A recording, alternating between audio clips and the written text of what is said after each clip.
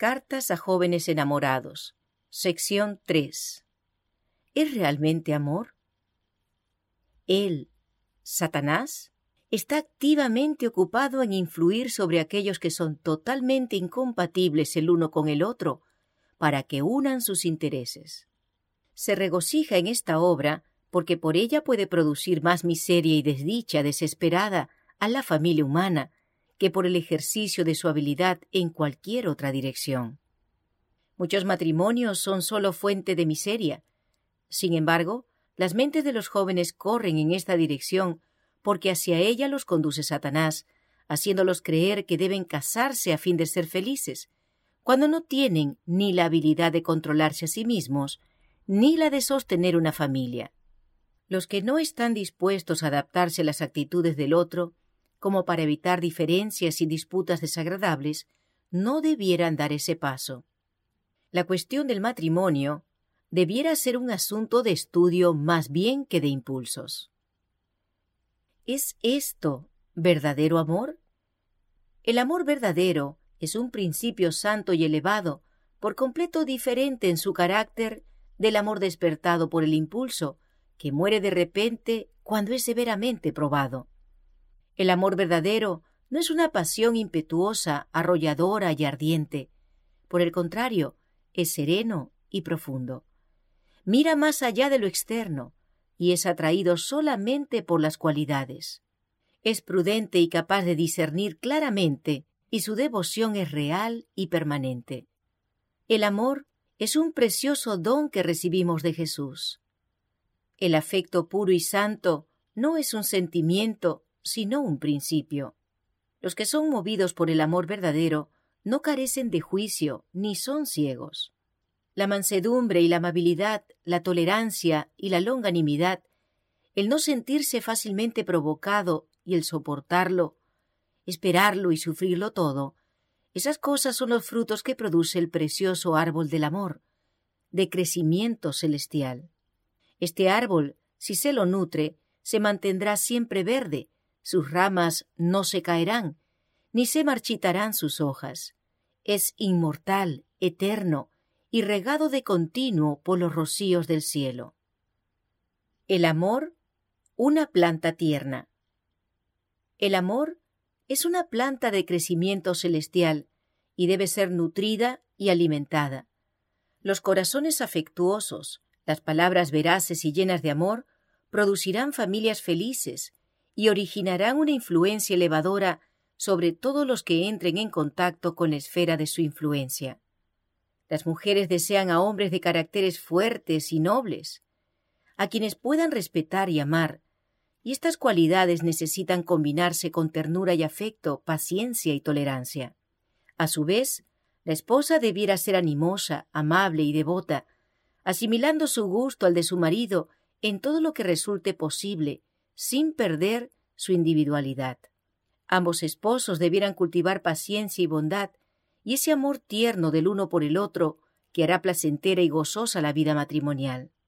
Los que tienen ideas tan elevadas de la vida matrimonial, cuya imaginación ha construido una imagen de castillos en el aire que no tiene nada que ver con las perplejidades y problemas de la vida, se encontrarán penosamente chasqueados ante la realidad. Cuando la vida real llega con sus problemas y preocupaciones, están totalmente desprevenidos para hacerles frente. Esperan perfección en el otro, pero encuentran debilidad y defectos, porque los hombres y las mujeres finitos no están libres de faltas.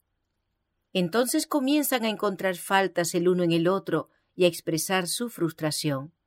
En vez de hacer esto, debieran tratar de ayudarse el uno al otro y debieran buscar piedad práctica que los ayude a librar valientemente la batalla de la vida. El poder del amor. El amor es poder. Este principio encierra fuerza intelectual y moral que no se puede separar de él. El poder de la riqueza tiende a corromper y a destruir. El poder de la fuerza es grande para hacer daño, pero la excelencia y el valor del amor puro consiste en su eficiencia para hacer bien, solamente el bien. Cualquier cosa que se haga por puro amor, por pequeña o despreciable que sea a la vista de los hombres, es completamente fructífera. porque Dios considera más con cuánto amor se trabajó que la cantidad lograda. El amor es de Dios. El corazón inconverso no puede dar origen ni producir esta planta cultivada por el cielo, porque ésta vive y florece solamente donde Cristo reina. El amor no obra por ganancia o recompensa. Sin embargo, Dios ha manifestado que toda labor de amor tendrá una ganancia como seguro resultado. Su naturaleza es difusiva y obra en forma tranquila. Sin embargo, es poderoso en su propósito de vencer grandes males. Su influencia enternece y transforma, y al apoderarse de la vida de los pecadores, afecta su corazón, aun cuando ningún otro medio haya tenido éxito. Dondequiera que se emplee el poder del intelecto, de la autoridad o de la fuerza, y no se manifieste la presencia del amor, los afectos y la voluntad de aquellos a quienes procuramos alcanzar, asumen una actitud defensiva y rebelde, y su resistencia se multiplica. El amor puro es sencillo en sus manifestaciones y distinto de cualquier otro principio de acción. El amor por la influencia y el deseo de que otros nos estimen pueden producir una vida bien ordenada y con frecuencia una conversación sin mancha. El respeto propio puede inducirnos a evitar la apariencia del mal. Un corazón egoísta puede ejecutar acciones generosas, reconocer la verdad presente y expresar humildad y afecto exteriormente. Y sin embargo, los motivos pueden ser engañosos e impuros. Las acciones que fluyen de un corazón tal pueden estar privadas del sabor de vida, de los frutos de la verdadera santidad y de los principios del amor puro. Debe albergarse y cultivarse el amor, porque su influencia es divina. Cuando el amor es ciego. Dos personas llegan a conocerse, se enamoran ciegamente y cada una absorbe la atención de la otra. Se oscurece la razón y se depone el criterio. No quieren someterse a ningún consejo ni gobierno, sino que insisten en hacer su voluntad, indiferentes a las consecuencias. La infatuación que los posee es como una epidemia o contagio que tiene que seguir su curso, y no parece haber forma de detener las cosas. Quizá haya entre los que los rodean quienes se den cuenta de que si los interesados se unen en matrimonio, serán desgraciados toda la vida. Pero son vanos todos los ruegos y las exhortaciones. Quizás se aminore y destruya con tal unión la utilidad de uno, a quien Dios bendeciría en su servicio.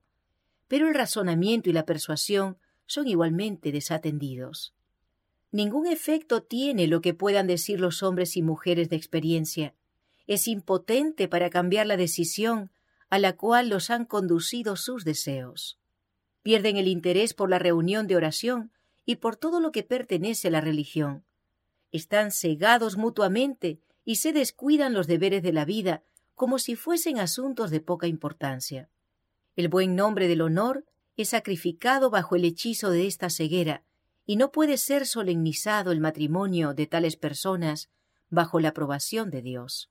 Se han casado porque la pasión los impulsó, y cuando haya pasado la novedad del asunto, empezarán a darse cuenta de lo que han hecho. A los 6 meses de haber hecho el voto, sus sentimientos han experimentado un cambio. En la vida conyugal, cada uno ha llegado a conocer mejor el carácter del compañero escogido. Cada uno descubre imperfecciones que no se veían durante la ceguera y la locura de sus relaciones anteriores. Las promesas hechas ante el altar ya no los ligan. Como consecuencia de los matrimonios precipitados, hay aún entre el pueblo profeso de Dios separaciones, divorcios y gran confusión en la Iglesia. Cuando es demasiado tarde, descubren que han cometido un error y que han puesto en peligro su felicidad en esta vida y la salvación de sus almas. No quisieron admitir que alguien fuera de ellos pudiese saber algo en cuanto al asunto, cuando si hubiesen aceptado los consejos, se habrían ahorrado años de ansiedad y penas. Pero son inútiles los consejos dados a aquellos que están resueltos a hacer su voluntad. A tales individuos, la pasión los hace pasar por encima de todas las barreras que puedan oponer la razón y el criterio. Pese cada sentimiento, y observe todo desarrollo del carácter en la persona con la cual piensa ligar el destino de su vida. El paso que usted está por dar es uno de los más importantes de su vida y no debiera ser tomado con precipitación. Si bien usted puede amar, no ame ciegamente. Hermano, espero que tengas suficiente respeto por ti mismo para evitar esta forma de noviazgo. Si solo tienes en vista la gloria de Dios, procederás con deliberada prudencia.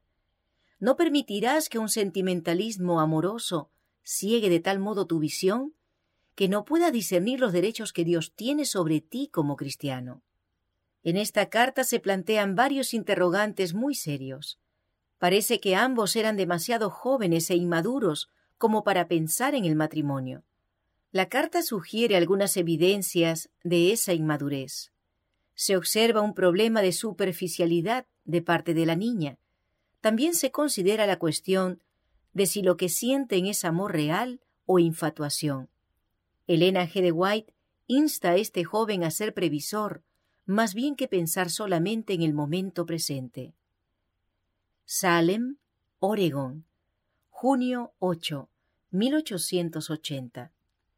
Muy estimado Juan, me siento apenada de que te hayas enredado en un flirteo con Isabel. En primer lugar, tu ansiedad sobre este asunto es prematura. Te hablo como alguien que tiene experiencia.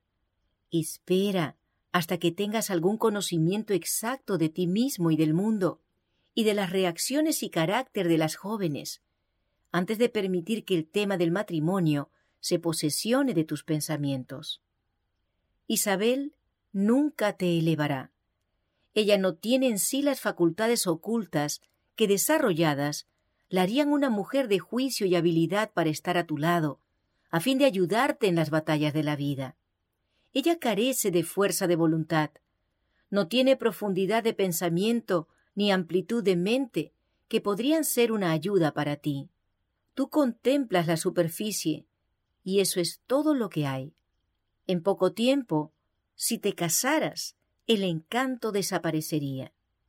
Habiendo cesado la novedad de la vida matrimonial, verías las cosas en su perspectiva real y encontrarías que has cometido una triste equivocación. El amor es un sentimiento tan sagrado que muy pocos saben lo que realmente es. Es un término que se utiliza, pero que no se comprende. El cálido resplandor del impulso, la fascinación que un joven siente por una señorita, no es amor, no merece ese nombre. El amor verdadero tiene una base intelectual, un conocimiento profundo del objeto amado. Recuerda que el amor impulsivo es totalmente ciego. Tan pronto se coloca sobre objetos indignos como dignos. Controla un amor tal para que permanezca calmo y sereno. Dale lugar al pensamiento genuino y profundo, a la reflexión ferviente. ¿Es este objeto de tu afecto, en la escala de inteligencia y excelencia moral, en conducta y maneras educadas, de tal naturaleza que sentirías orgullo en presentarla a la familia de tu padre y reconocerla en toda sociedad como el objeto de tu elección? Concédete suficiente tiempo para observarla en todo aspecto, y entonces no confíes en tu propio juicio, sino permite que tu madre que te ama, tu padre y tus amigos íntimos hagan los comentarios críticos de aquella a quien te sientes inclinado a preferir. No confíes en tu propio juicio y no te cases con alguien que sientes que no será una honra para tu padre y tu madre, sino con alguien que tiene inteligencia y dignidad moral. La niña que entrega sus afectos a un hombre y atrae su atención por medio de sus insinuaciones, exhibiéndose donde no pueda menos que ser tomada en cuenta por él, si no quiere parecer rudo, no es la niña con la cual querrá asociarse. Su conversación es ordinaria y frecuentemente superficial. Sería mucho mejor no casarse nunca que casarse y ser desgraciado. Busca el consejo de Dios en todas estas cosas y sé tan calmo, tan sujeto a la voluntad de Dios, como para no dejarte afectar por una excitación febril y descalificarte para su servicio por tus lazos afectivos. No tenemos sino un corto tiempo para atesorar buenas obras en el cielo. Por lo tanto, no cometas un error en esto. Sirve a Dios con afecto indiviso. Sé celoso e íntegro. Que tu ejemplo sea de tal naturaleza que pueda ayudar a otros a decidirse por Jesús. Los jóvenes no se dan cuenta del poder de su influencia. Labora para este tiempo y para la eternidad. Tu madre adoptiva, Elena G. White. Cartas 59, 1880.